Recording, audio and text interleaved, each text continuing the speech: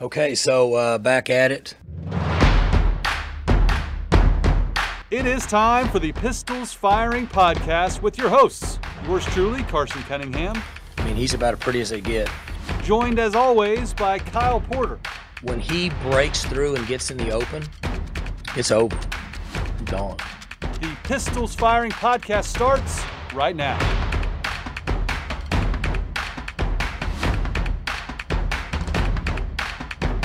We are back at it. I'm Carson Cunningham, joined as always by Kyle Porter. Kyle, I'm rested up. I just got back from Austin yesterday. Obviously, we witnessed another. The saying goes, "Keep Austin weird." Well, every time OSU plays in Austin, it gets very, very weird, and that was kind of the vibe I got. It was an electric atmosphere, despite all the empty seats, which I'm not sure what that was all about. It was kind of like they had sections blocked off, but. Did you enjoy the game watching from the shed? Yeah, I did. I thought it was, I don't know, it's weird because the Texas OSU games have been pretty choppy over the last few. Last year's was good, especially from Oklahoma State's perspective. It flowed pretty well, but 17 was so weird offensively. Even 15 was kind of all over the place with all the penalties, and I don't know. It seems like these are two pretty good teams that play these sort of choppy games that don't really are not necessarily emblematic of how good their programs are. Yeah, I mean, I feel like one of the trademarks of this game is just calamitous turnovers. I mean, especially by Texas over the years. And we saw that. We saw Ramon. I mean, the calamitous interceptions from OSU. I mean, even Mason Rudolph threw some picks in Austin that were just inexplicable. Small hands, Rudy. Spencer had one as well.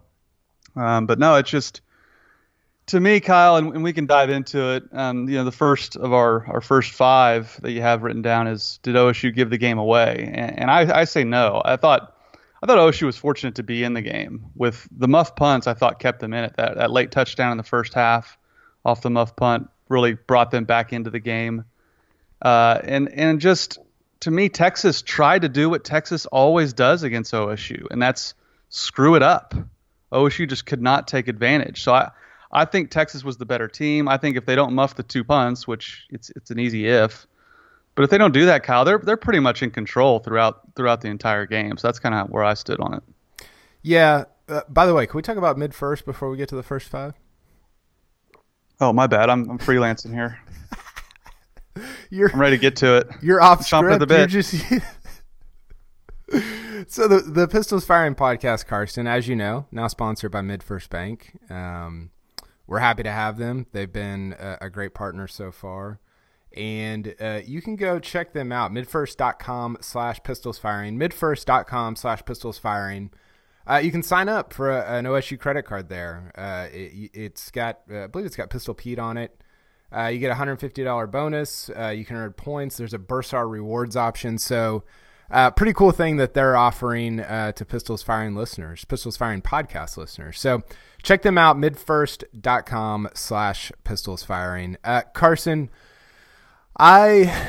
so the thing that I keep going back to with all of this, and you sort of, I think you sort of got at it when you're talking about the way that the game unfolded. It's Baylor in 2016. You're at Baylor in 2016, and you've got all these opportunities. You're inside the red zone. You're inside the 10, and Justice Hill fumbles, and you throw a pick, and you do all these different things, and it's like you walk away, and you're like, which team was better now? I get it. Like, I think Texas is probably a little bit better than Oklahoma State. They're missing a lot of guys. I think Ellinger's pretty good. Like, I was impressed with what he did. I think he's just more mature than Sanders is.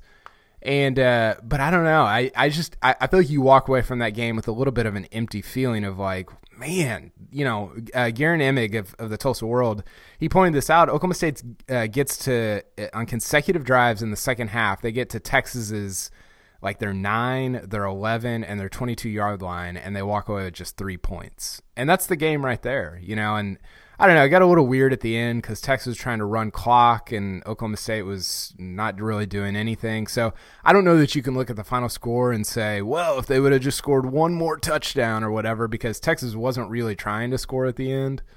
But I don't know. I walk away a little bit empty in terms of the way Oklahoma State kind of played, and especially in the second half. Yeah, I mean, the story of the game was the red zone offense, or lack thereof, from OSU. How about these numbers from Barry Trammell? OSU had 9 plays inside the 10-yard line. Yeah, they were all runs, not one pass. Yep. They had 23 plays inside the 22-yard line, and they had 4 passes. I mean, to me, it's crazy to me, Kyle. They just kept trying to run the football, and you mentioned all the opportunities they had, like.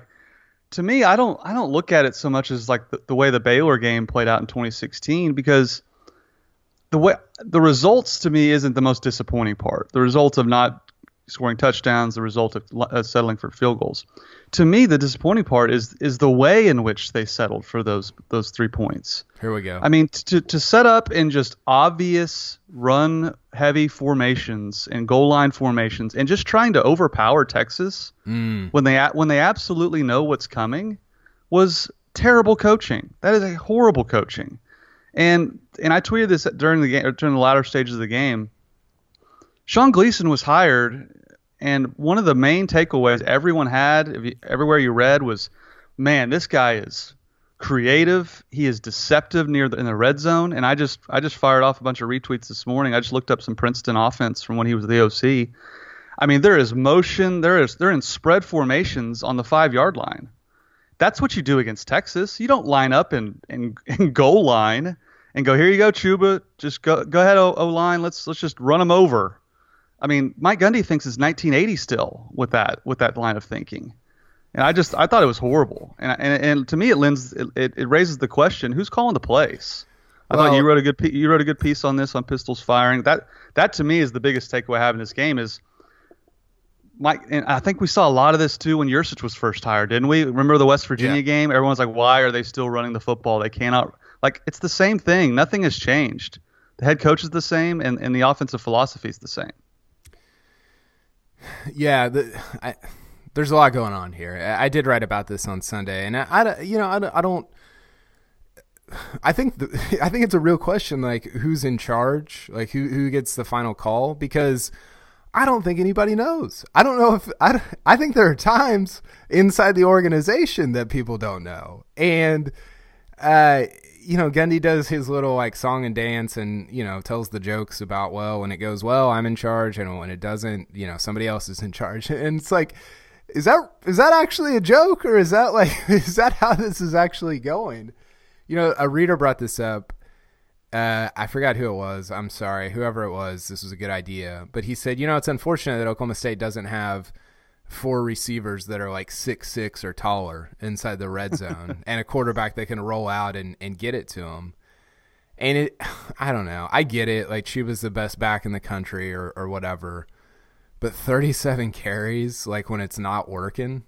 And, I thought Texas did a good job against Chuba, against Tylen. I wrote about this on Monday morning. You got to have a third option. Like, who's your guy? Is it Dylan Stoner? I don't know, maybe. Is it CJ Moore? I haven't really seen him. Is it Jordan McRae? I think it could be. I think Jordan McRae is pretty good. So, yeah, it was disappointing that they weren't more creative when and I feel like they didn't let Spencer go either. Like, they didn't let him they did on the first drive, right? So he finds Stoner over the middle. He finds Wolf on that sick 30-yard pass to get down to the 5. And then they kind of just like reeled him in a little bit, and why do you think that is? I don't know. Why is that? Maybe it's on him. Maybe it's his decision making. Well, I think if you go back and watch those plays, that to me looks more like Gleason. That looks like his offense. That rollout to the right and throwing it deep to Stoner over the defense, like that was a hallmark of Gleason's offense. And I think to me, and look, this is pure speculation, and people like tried to comment on that tweet that I made about it, like, you're just speculating. Well, yeah, that's all we have to go on, because Gundy's not going to come out and say, yeah, I'm calling the plays. He's not going to say that. And look, we've asked him. I've asked him several times in person, who's making the decisions down there, and it's always a vague non-answer. So I mean, we're not going to know. So I'm speculating in that when they get down there, Gundy gets on the headset and says, run the football, and Gleason was quoted as saying this after the game. He said Gundy got on the headset and said, run the ball to Chuba. So that to me, it's not a big mystery what's going on here. I mean, he said, look, Sean, I hired you from Princeton, but I call the shots. And when I get on the headset and tell you to do something, you're going to do it. Yeah, that's pretty much how it's working. The Gleason quote was weird because it was like 3:45 left when Texas botched that second punt return. And Oklahoma State's down, what were they down, 13 at the time, 36-23? And you're like, okay, well, finally, like, there's, they'll let Spencer go, like, something will happen. First play, handoff to Chuba. And you're like, what in the – there's like 200 seconds left in the game. What are you doing? And Gleason said afterward, he was like – and the way he phrased it I thought was so weird. He said Gundy – said you can still run the ball. So like he the way he phrased it was like Gundy was still giving him the option, but like when your boss tells you can still do this, right? Like what are you gonna do? Like you probably should do that thing. And so yeah, I thought that whole thing was weird. Do you want to talk about how good Sanders looked? Not yet.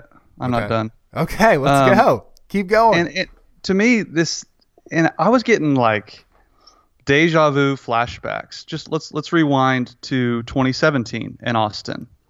Okay. Remember that game? They're playing the high safety on Washington. They're just trying to run justice the entire game. Very similar, right? Yeah. There's just something about playing Texas where Gundy just thinks like, okay, they're taking this away. We have to punish them by running the football. Well, no, like he did that in 2017. I don't know how they won that game in overtime. I still don't know how they won that game. 2015. Mason throws a couple interceptions. Gundy gets just mortified. Takes Rudolph out of the game and is running off tackle on second and long. Puts Walsh in and runs the quarterback veer on 3rd and 13. Yeah. Punts with like a minute or two left. I should have pulled up the play-by-play, but my memory serves me correct. He punts just like he did in this game. Instead of going for it on 4th down, he's running the quarterback veer on 3rd and long, and just somehow Texas gives the game away. That they dropped the punt. We all know how that game played out in 2015. So this is not the first time where Gundy just refused to throw the football because he was scared of throwing an interception. This has happened 3 straight years in Austin. So I don't know why I'm surprised that this would happen, because this is what we see every single time they go to Austin. To me, it's weird. It reminds you of the 2016 Bedlam game in Norman when they just kept trying to run the football when they were down. It's like, at some point, you got Mason Rudolph, you got Spencer Sanders. Throw the football. What are you doing? Not one target for Tylan Wallace in the red zone. I just thought it was one of the most poorly coached games I've ever seen from Mike Gundy. To me, it's right there with 2016 Bedlam as far as games in which you walk away thinking, man, they didn't even put their best foot forward just coaching-wise and play calling and schemes. That was my takeaway. Look, Texas is, to your point, Sam Ehlinger is a good quarterback. They were in control most of that game. To me, that's not the disappointing part. The disappointing part is you didn't really try anything. You didn't really game plan. I mean, that juxtapose the lack of creativity in the red zone of OSU with what Texas was doing. I mean, how about the reverse flea flicker to a wide open player? Yeah, that's the type of stuff I expected to see when they hired Sean Gleason. Well, and Tom Herman said they installed that this week. And Mike Gundy says they're running plays they ran against Tulsa. Like, that's going to work? Are you kidding me? I don't know. I thought it was a horrible performance by Gundy and company. Yeah, it wasn't their best. The weird part, Carson, is like you look at last year's OSU Texas game, right? And you're like, yeah, do that stuff. Like, they opened it up. And I don't know if does Gundy just need to be like a 3-touchdown underdog to like try stuff? It's almost apparently like if he's even like remotely in the neighborhood in terms of like how good his team is against the team that he's playing, like he just won't. I mean, how many times in a row are you gonna hand it off to Chuba for like 2.5 yards? Like, how many times do you have to do that before you try something something different. Yeah, I mean, and again, I don't have so much problem with handing it to Chuba 37 times. Is that too many? Probably. To me, it's the way you're handing it to him. Like you're lining up in power formations, just telling Texas to tee off on your offensive line that hasn't blocked well all night. That to me is the problem. If you're running like spread, motion stuff to get him out in space, like okay, but just it just looked like they were pounding their head against a brick wall and trying to stick to a game plan that hadn't worked. And that to me is the most disappointing part. But we can talk about Sanders now. Well, I thought, just last thing on that to kind of cap it, I thought the offensive line was pretty disappointing, right? It's kind of been like, okay, Oregon State, wow, it might be pretty good. And then McNeese, you're like, I don't know. And then Tulsa, they look better. Chuba has 250. And you're like, oh, yeah, they're good. And then Texas, and you're like, they might not be good. I don't know. It's been like 2 steps forward, 1 step back for them so far. And with how intent Gundy is on running the ball, if your offensive line's not working, or if you're going up against a defensive line that's just that much, apparently more dominant or having a better night, it's not going to look very pretty. And I don't know. I mean, we can use this to transition into Sanders. I thought he was, he made some bad plays. Obviously, he's like still does dumb stuff because that's his 4th game. The first interception was horrendous. Probably that'll go down as the worst pass of the Spencer Sanders era of his career, probably. But then, I mean, the late run. Are you serious with that? Is that the best run by a quarterback in Oklahoma State history? I know. Tony Lindsay against Texas. Tony Lindsay against Texas is up there. I know Whedon had some, scampers, but that was unreal. I mean, I don't know. I think he's special. No, I mean, I thought it was so impressive, Kyle. The interception you mentioned, like you make that pick, Texas goes into scores. The place is just rocking. And I thought in that moment, man, we're really going to find out what Sanders is made of. And you watch him, the way he handled that and just the way he played throughout. He was the best player on the field for OSU. I mean, by large margin, in my opinion. And to me, it just all the hype surrounding him, the Mr. Texas football, the highlights we had seen at Denton Ryan. To me, the hype became a reality. That is the player we thought he was supposed to be, is what we saw against Texas. He is who we thought he would be.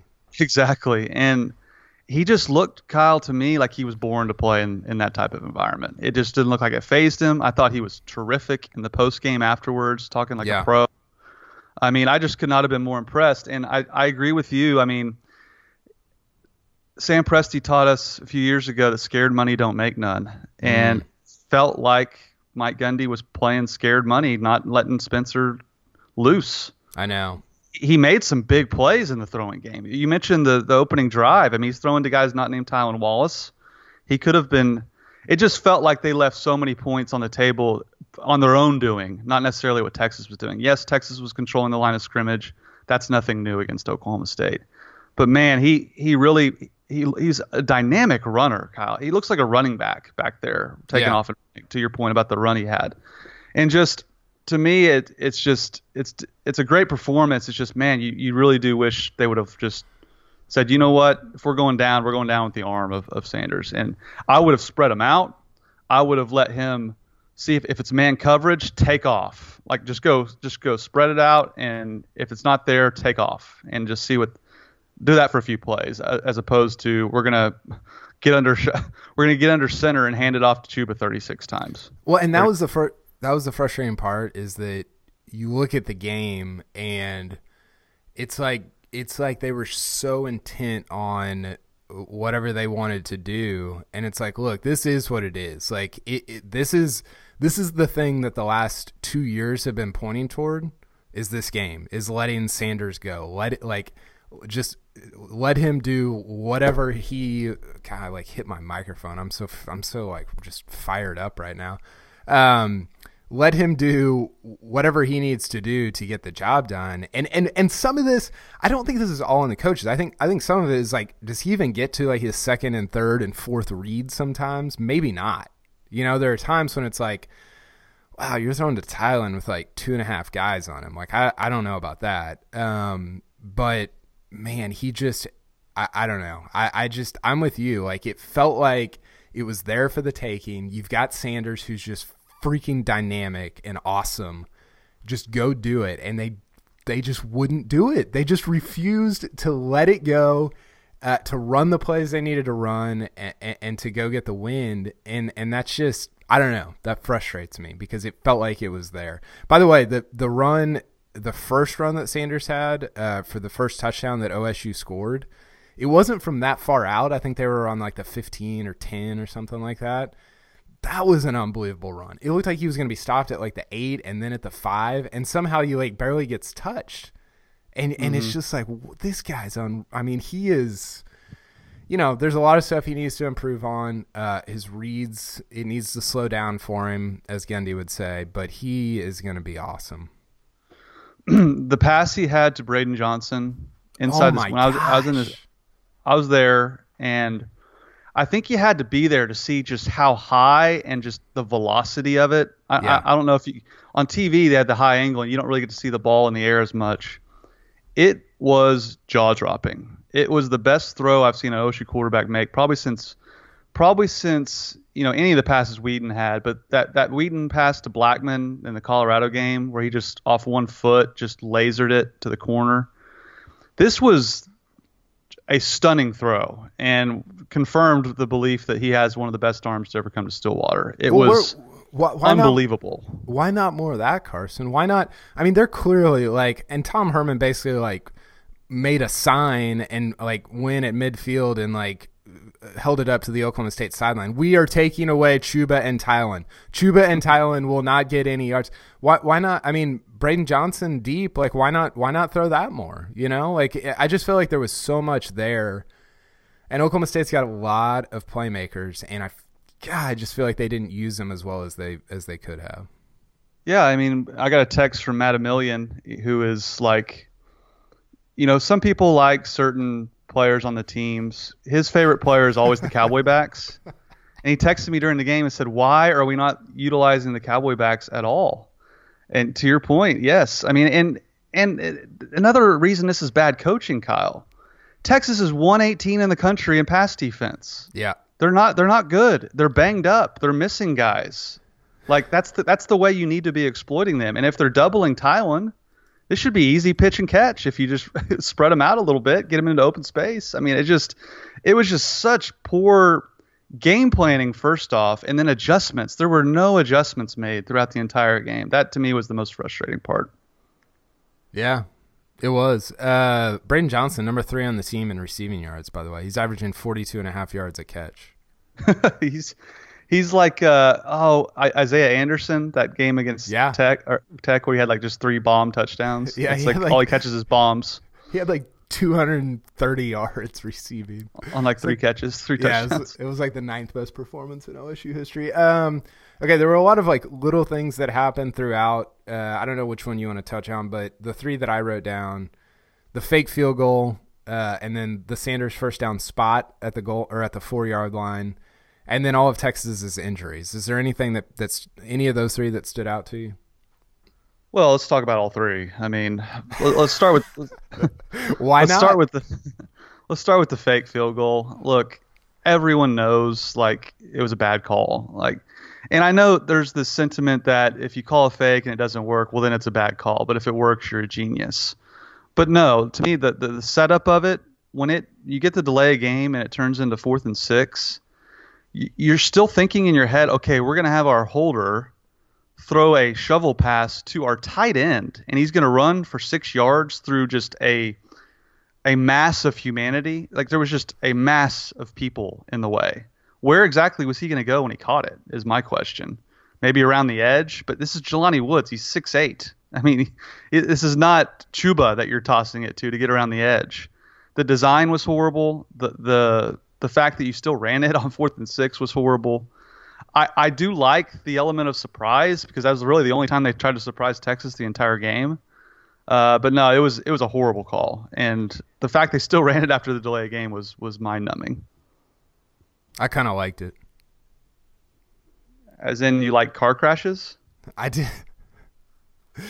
Okay, that's what that was. That was a disaster. Your point about the play, like the play was not good. Like get Jelani out in the open. Like what the hell? Like what part of like Jelani Woods is saying like, oh yeah, he needs to like be behind some linemen. That's a good idea. What? Yeah. I mean, that part I don't get. Get him like down the field or something. I mean, he's 6'8". Like he's the biggest guy in the stadium. Throw it straight up in the air and let him just nestle under it and just moss everyone who tries to get in his way. But I did like the call because you want to call a fake punt, a fake field goal when nobody thinks it's coming. And in that situation, after they take the delay of game, nobody thinks that's coming. So I like the idea of a fake field goal in that situation, but you're right. The play was pretty terrible. It was terrible. I mean, I don't put it if you're gonna go for it, put it in Spencer's hands. Like, come on, what have we done here? I don't love the idea that one of Oklahoma State's most promising drives in a game that it could have won ended with a Jake McClure incompletion to Jelani Woods. That's not how I envisioned Saturday night going. It was funny. I looked at the box score after the game, just kind of looking over it, and like I did like a double take when I saw pass attempts, and I saw Jake McClure. I was like, wait, what? Oh yeah, he's the one that threw he's the holder. I was like, who the hell is Jake McClure? And I was like, oh yeah, okay, I gotcha. Okay, the Sanders first down spot on the drive before this one. I mean, it was a first down. It was a bad spot. I mean, I thought Herbstreit did a really good job on the call explaining where his foot went out, or where his foot wasn't out yet and the ball was hovering out of bounds. He's like, that's not out of bounds. That's not out of bounds. Boom, that's out of bounds. And you could tell just with the way he was describing it where they should mark the football, and they didn't, which, I mean, did anyone really think when they went to go review that they were going to get it spot on? I mean, I was fully expecting them to screw that up. So to me, it was a bad spot, but I thought Texas had a lot of flags that were somewhat questionable. How about the little unnecessary roughness when they just stopped Chuba behind the line? That Texas got some bad calls too. So I don't think that determined the game. No, not at all. I thought more of the play after that, and this gets back into the red zone stuff. It's like, what are you doing? Like, you're not. I mean, I don't know, man. Like you're trying to like out Texas, right? Like you're trying to like walk in there and be like, our offensive line is way better than your defensive line. It's like, dude, it's not. This isn't 2011. Like, and if I'm Texas' defensive coordinator, what do I want OSU to do? I want them to do that. Put everything in a tight little space, tight little window, and let my D line just tee off. You know what I don't want? My linebackers just tee off. You know what I don't want? I don't want freaking number 3 running around on a bootleg with what number is Jelani? 89, whatever he is, running with him. That's terrifying. Like, that's what I don't want as a defensive coordinator. And Oklahoma State, they obliged. They wouldn't do it. I don't know. Whatever. I mean, Kyle, same plays we ran against Tulsa. Just got to block it better. That's all you got to do. Like 60 minutes of evidence that's terrible. Not gonna happen. I mean, look, we get on this podcast to break down OSU, and I'm sure people think I'm being negative here, but I have to call a spade a spade. It was a terrible game plan. It was a terrible coaching performance from Mike Gundy. Was OSU going to win the game? Probably not. Texas was the better team, but he did not put his team in position to succeed. He put them in a position to fail, and that to me is inexcusable. When Tom Herman basically said it after the game, he said he said, I went up to Gundy and said, you've got a quarterback, and it's like, well, I wish. Thanks for not throwing a pass in the red zone. I wish Gundy would have realized that also.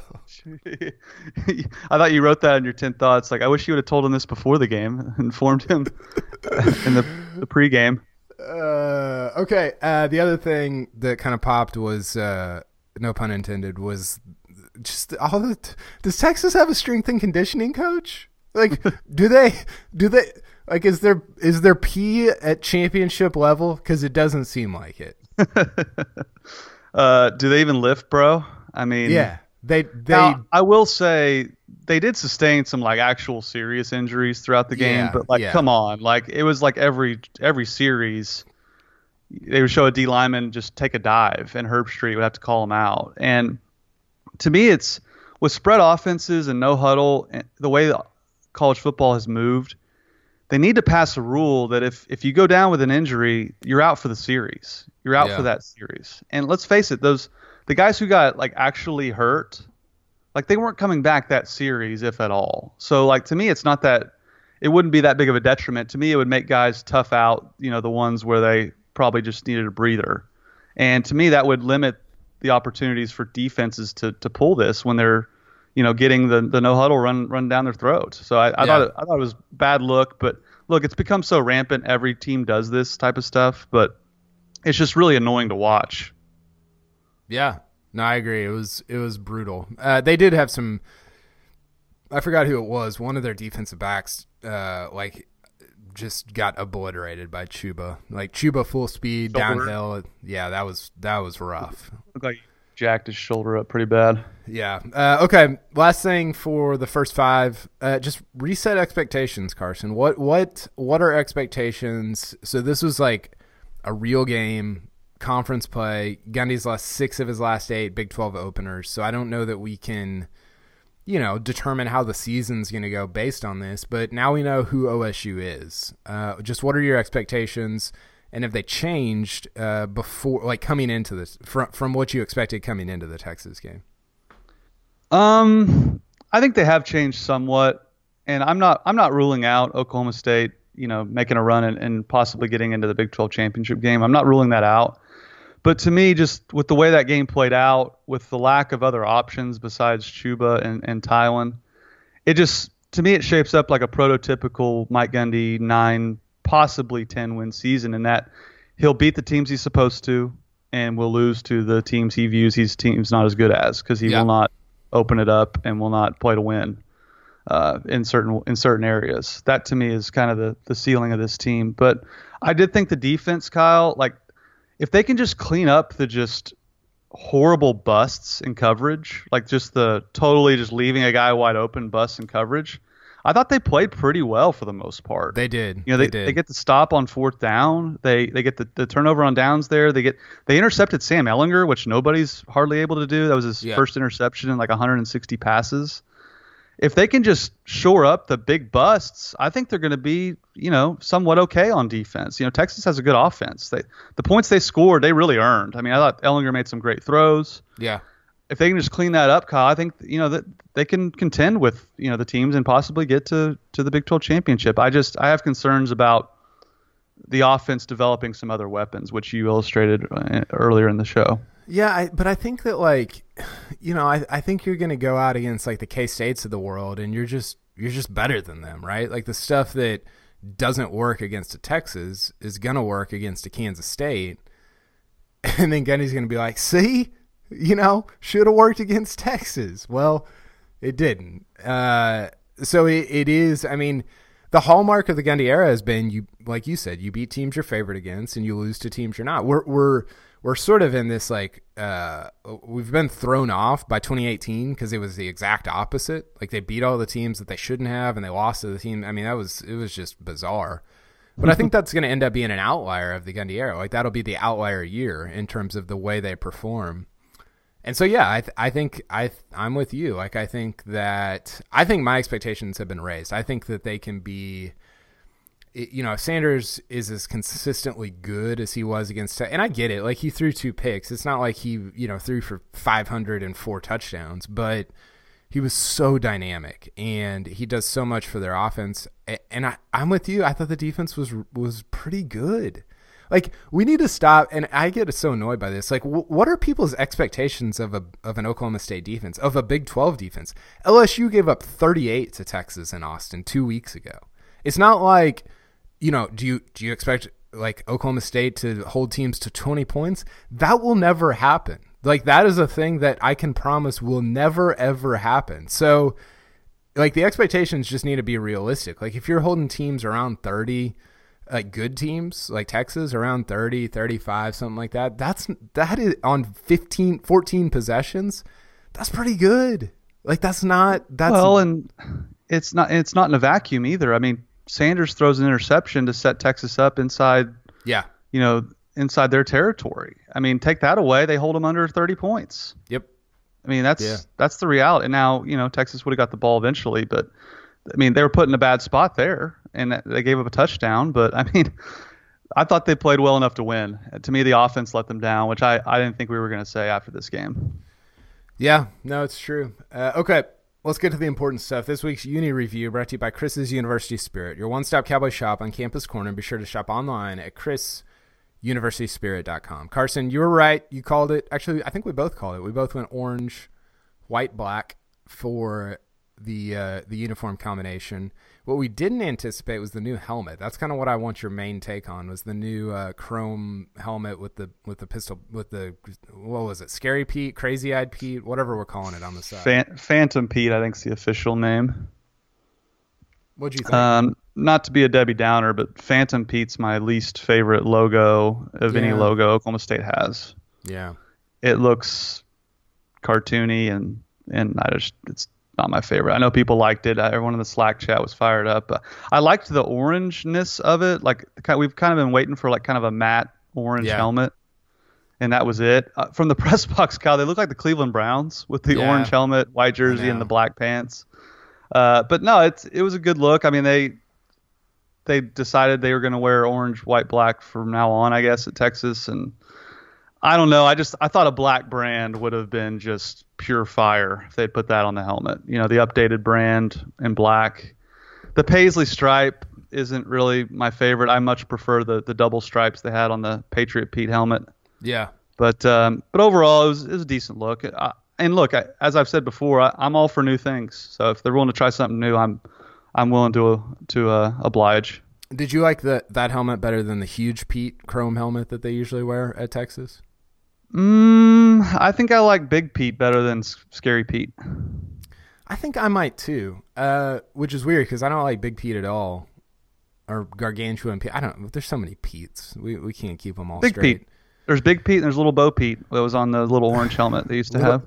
Little Bo Pete is that's elite. That's pretty good. I like the helmets better in theory than I actually like them. I think I thought they looked really good in pictures, and then you get on the field and it's like, I don't know, it's okay, it kind of works, but not.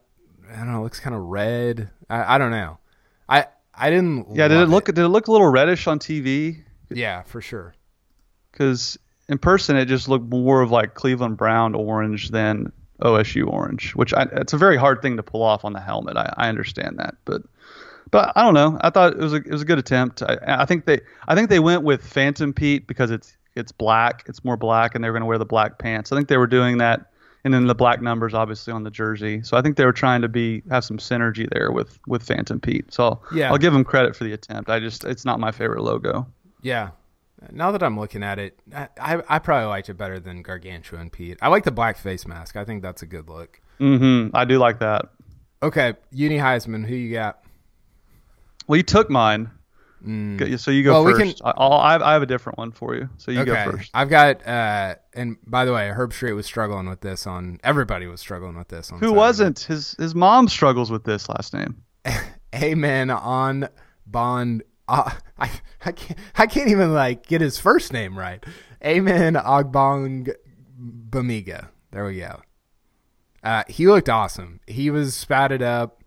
The white spats on the black cleats is always a great look. I thought he looked like a legit college middle linebacker. I thought he looked awesome. When I played NCAA football for years and years, mostly in college, and you created a player, didn't you 100% of the time put spats on him? Yeah. What? Yeah. What? You're like it looks fantastic. Psycho if you didn't. That would be weird. Yeah. Hold on, I'm trying to pull up. They have Eamon's phonetic pronunciation on the roster. It's Ogbong Bamiga, I think is the right way to say it. Ogbong Bamiga. Yep, that's it. Yeah. He looked great. That's who I when I was watching the game live, that's who kept standing out just because of the spats, and he just looks like a legit linebacker you'd create on NCAA. Yeah. I'm going to go with Tylan Wallace. He rocked the sleeve on one arm, which I always think just looks cool for a receiver. And he wears a uniform very well. But I think I'm giving him extra credit here, Kyle, because he wears this kind of undershirt, long sleeve shirt and warm-ups before the game. And, I guess his nickname in high school was Superman. And his brother was Batman, I guess. And on the back of his shirt, it has his number and it says Superman on the back. That's a big flex to walk into a stadium like Texas trying to call yourself Superman. Yeah. But if anyone backs that nickname up, it's Tylan Wallace. That catch he had where he adjusted in the air. Yeah, it was sick. You have to really be good to go by Superman. And he's like one of the few people who can actually go by that, and no one's going to challenge him on it. I thought Tylan looked great. Carson, I thought that catch, I mean, it got buried because there's so much going on. I thought that was as good a catch as he's made maybe ever, but certainly this year. I mean, to have two guys draped on him. Sanders, I don't know if he threw it there on purpose, but it was kind of like, I don't know if you call that behind him or out in front of him, but he had to reach for it. That was an unbelievable catch. Yeah, it was an NFL catch is what it was. You watch NFL on Sunday, these guys make just catches that don't seem possible, and that's what that looked like. Speaking of uniforms, speaking of flexes, I got to mention this. Mike Holder was wearing a Mesa Vista hat for the second straight week. Mesa Vista is Boone Pickens' ranch out in West Texas, 65,000 acres. It got talked about at his services last week at the funeral that I went to, and people just rave about it. I thought that was a mega flex from Holder to wear the Mesa Vista hat. He wore it at the Tulsa game and then again at the Texas game, and he's over on the side. I love this. He was over on the sideline hollering, trying to get flags for late hits on Sanders. He was locked in on Saturday. Thought that was good. That's fantastic. Okay, Carson, I mentioned earlier MidFirst Bank, midfirst.com/pistolsfiring. They, through the end of this month, through the end of next month, through October 31st, are giving away what's called the Ultimate Game Day Experience. You don't have to do anything to enter other than swipe your debit or credit card. Each swipe of your OSU credit or debit card is another entry into the Ultimate Game Day Experience.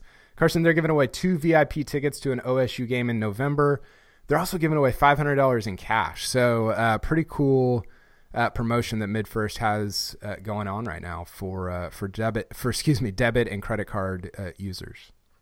Big time. Love it. Yeah, I know. November could be fun if it goes like it's going right now for Oklahoma State. If they keep playing at the level that we think they can play at anyway. Okay. We got bullets and BBs. You want to go first?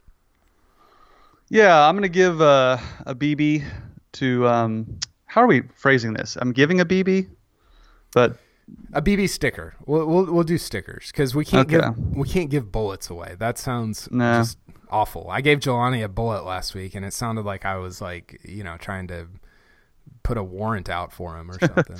So yeah, a BB sticker and a bullet sticker. Yeah, BB for the offensive line. I just didn't think they played well. And look, it's nothing new against Texas. They're always going to have, the advantage, so to speak, on the both fronts, defensive and offensive. But Mike Gundy obviously challenged them and said, "We're running these plays." Like when they get the call in from the sideline, and you're running goal line on 4th and 1. That's a challenge to them. And I didn't think they played that great. So I'll get the offensive line And again, I thought the offensive line was put in some tough situations where they were obvious situations where the defense could just tee off on them. I didn't think they were helped out by their coaching staff either. So I don't want to put it all on them, but I'll go with the offensive line. I'll give a BB sticker to Dylan Stoner. I don't know. He had that bad drop in the first half. It feels like he should be like the number 3 option on offense, and I just don't know that he is. I mean, I guess he is. I feel like every time I look up, he's catching a ball inside the 10 on punts. I don't know.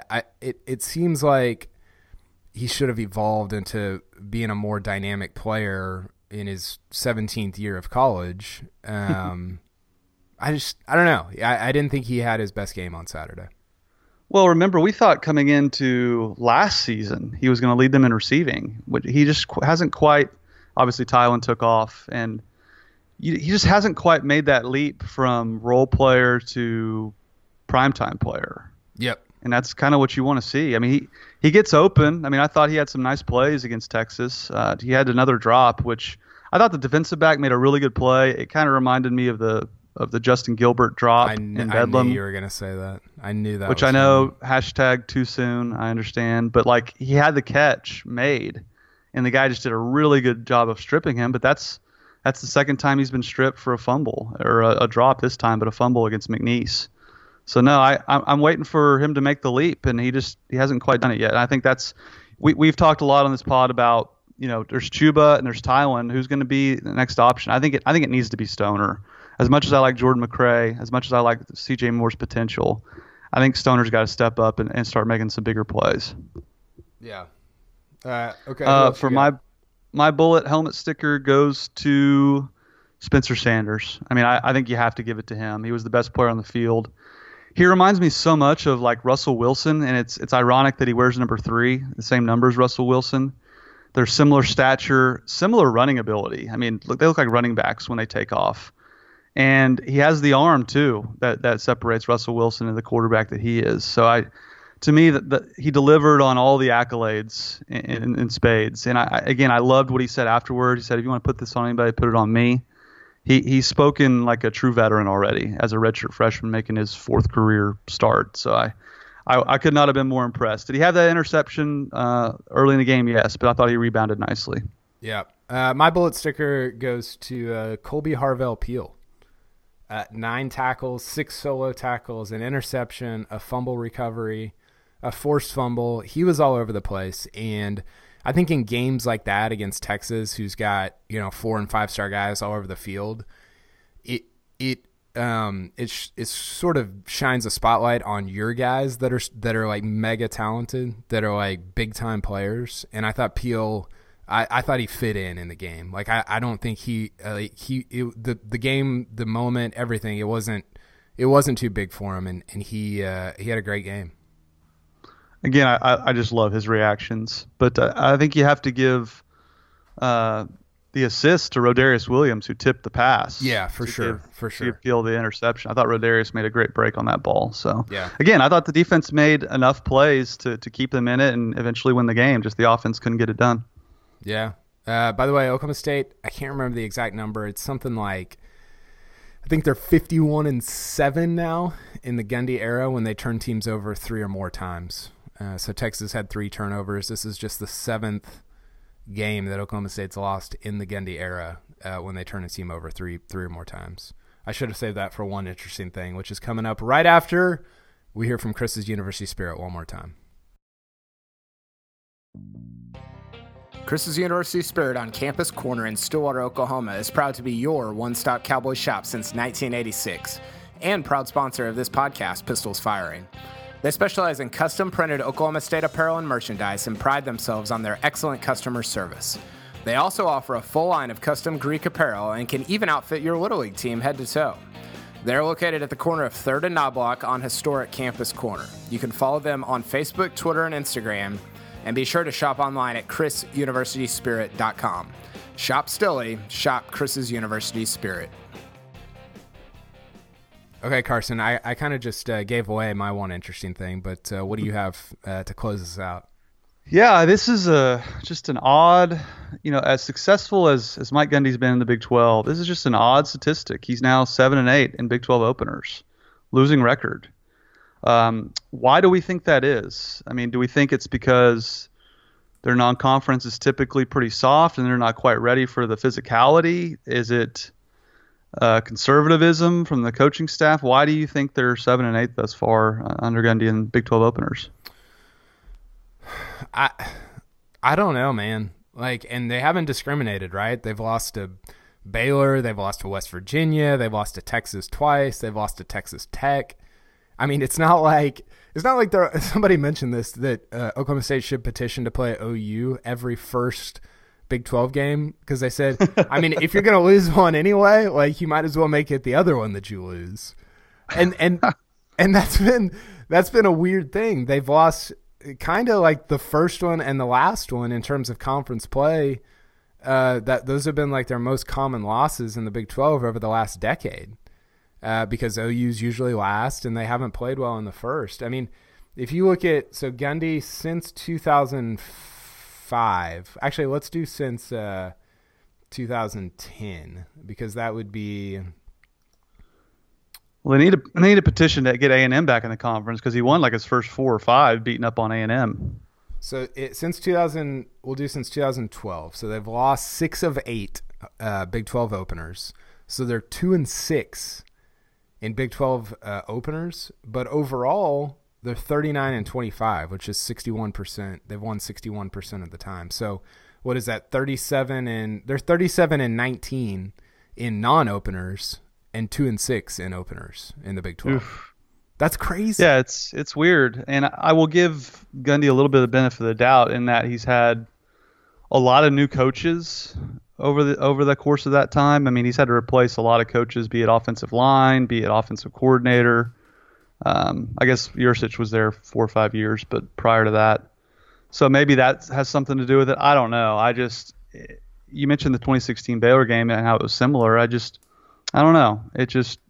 It's a weird statistic for a guy who's been as successful as he is. It's just that was my one interesting thing. I agree. I do think that Oklahoma State has a real opportunity, though, to go. So they've got let me pull up the schedule here. They got K-State at home this weekend. And then you go Tech at Tech. Tech doesn't seem to be that good. Then you got Baylor at home. So those just seem like 3. I mean, if Sanders is who we think he is, and we're fairly confident that he is, those just seem like 3 pretty winnable games. And I think this team, I just think this team's going to be different than last year. And I might be wrong about that. That might be dumb. Like, I might look back on that statement in 6 weeks and say, well, you're a moron.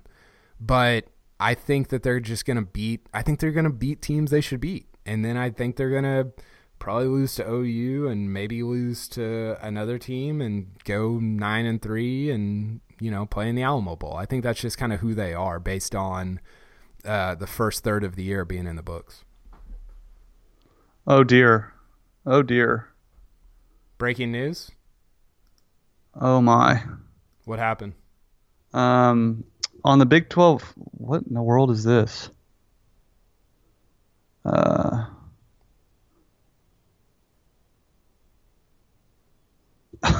On the Big 12 call, Mike Gundy just called a sports writer jackasses like you in reference to a question about the rumor that Boone Pickens left him a gift card for a haircut.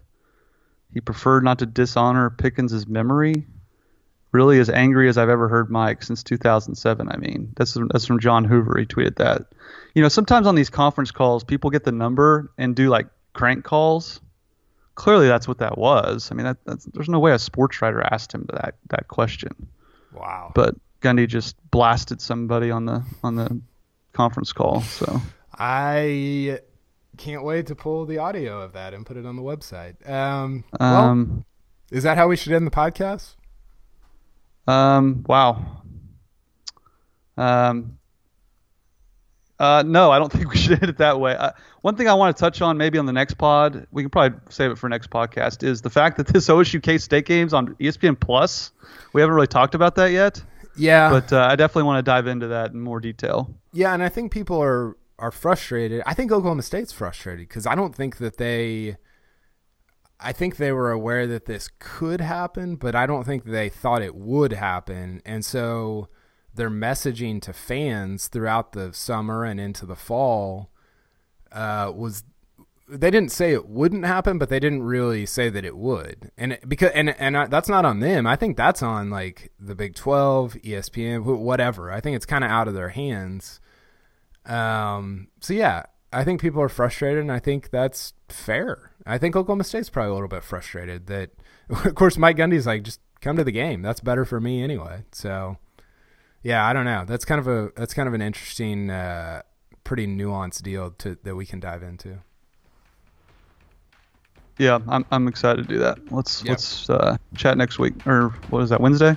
Yep, later on this week we'll have K-State preview, we'll have Uni preview for the weekend, and we'll talk a little ESPN Plus. Okay, Carson, glad you're back. Glad you had a good trip, and we'll talk soon. Sounds good. See ya. Okay.